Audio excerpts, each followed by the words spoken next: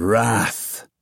Sing, goddess of the ruinous wrath of Peleus' son Achilles, that inflicted woes without number upon the Achaeans, hurled forth to Hades many strong souls of warriors, and rendered their bodies prey for the dogs, for all birds, and the will of Zeus was accomplished.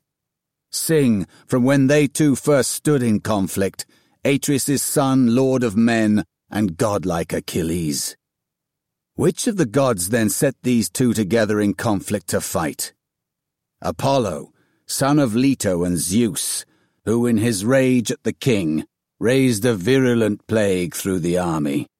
The men were dying because the son of Atreus dishonored the priest Chryses, for he came to the Achaeans' swift ships, bearing countless gifts to ransom his daughter, holding in his hands on a golden staff the wreaths of Apollo, who strikes from afar, and beseeched all the Achaeans, but mostly the two sons of Atreus, marshallers of men. Sons of Atreus, and you other strong grieved Achaeans, may the gods who have homes on Olympus grant you to plunder the city of Priam, and reach your home safely. Release to me my beloved daughter. Take instead the ransom, revering Zeus' son who strikes from afar, Apollo. Then the rest of the Achaeans all shouted assent, to respect the priest and accept the splendid ransom.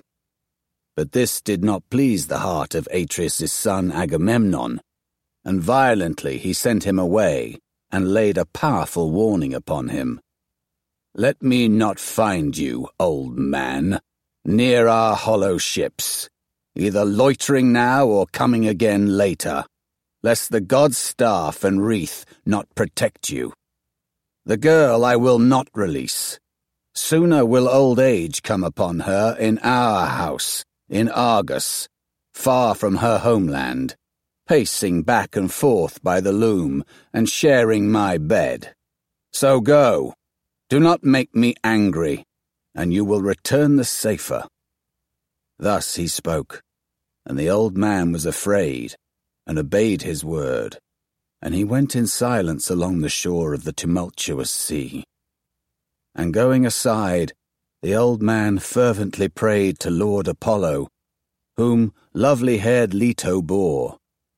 Hear me, god of the silver bow, you who stand over Chryse, and killer most holy, you whose might rules Tenedos, god of plague.